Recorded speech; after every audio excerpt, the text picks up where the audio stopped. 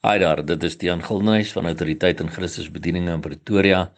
Dit is Sondag die 6de September 2020 en die teksverse wat die Here op my hart geplaas het om met jou te deel vandag kom uit Romeine 8 vers 31 en dan vers 35 tot 39 wat as volg lees: Wat sal ons dan van hierdie dinge sê?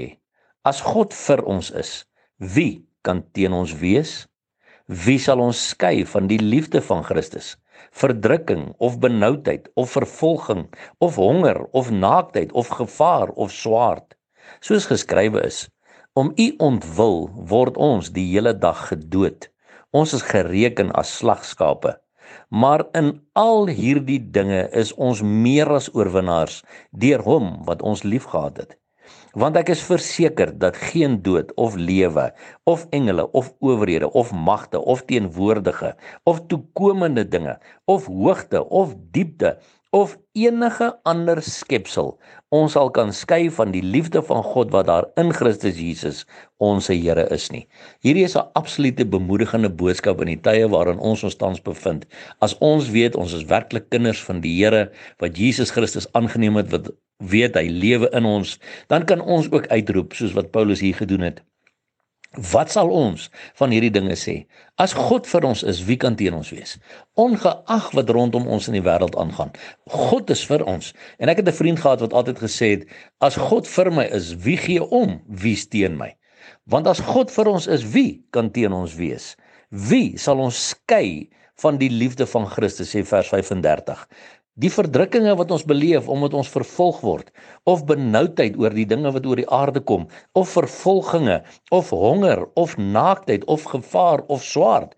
Hierdie goeters moet my nie eers vir 'n oomblik laat wonder oor die liefde wat Jesus vir my het of my liefde vir hom nie.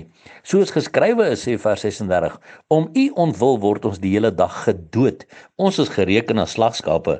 My liewe vriende, ons moenie vir een oomblik dink omdat ons kinders van die Here is, dit gaan net met ons goed nie. Nee, inteendeel, juis omdat ons opstaan vir die waarheid van die woord en veral in hierdie eindtye voor die koms van ons Here Jesus Christus, word die aanvalle op die kinders van die Here en die vervolginge van die kinders van die Here al hoe erger.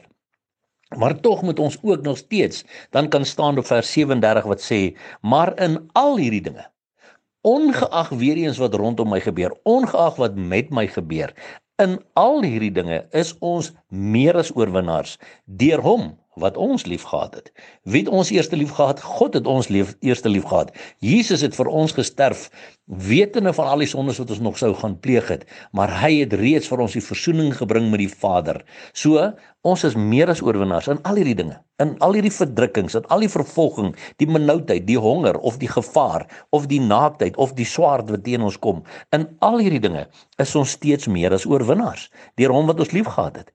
En dan sê Paulus, want ek is versekerd. Kyk, hy sê nie ek wonder daaroor nie. Hy sê ek is versekerd dat geen, hoeveel is geen? Geen is niks. Geen dood of lewe of engele of owerhede of magte of teenwoordige of toekomende dinge of hoogte of diepte of enige ander skepsel ons sal kan skei van die liefde van God wat daar in Christus Jesus ons Here is nie. Hy noem 10 goed daar. En as jy mooi gaan kyk en jy gaan maak 'n studie van Romeine 8 vers 38 en 39, sal jy sien daardie 10 goed is alles wat bestaan in die fisiese of in die geestelike.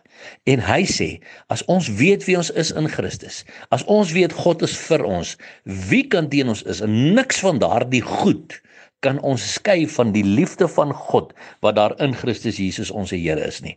En ek wil bid dat hierdie woord jou sal oprig vandag en jou sal bemoedig en jou sal sterk maak om te sê, ongeag dit wat ek nou deurgaan, ongeag hierdie verdrukkings, die vervolging, die benoudheid oor ons finansies, die honger, omdat daar nie noodwendig altyd kos in die huis is nie, naaktheid of die gevaar waarin ons bevind met die goed wat rondom ons gebeur, ongeag dit alles, niks kan my skei van die liefde van God wat daar in Christus Jesus is nie. En in al hierdie dinge is ek meer as oorwinnaar deur hom wat my liefgehad het.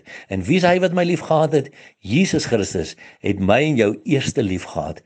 En daarom kan ek weer eens vir jou sê, in die eerste plek onthou, Maranatha, kom Here Jesus, die koms van ons Here Jesus is baie, baie naby.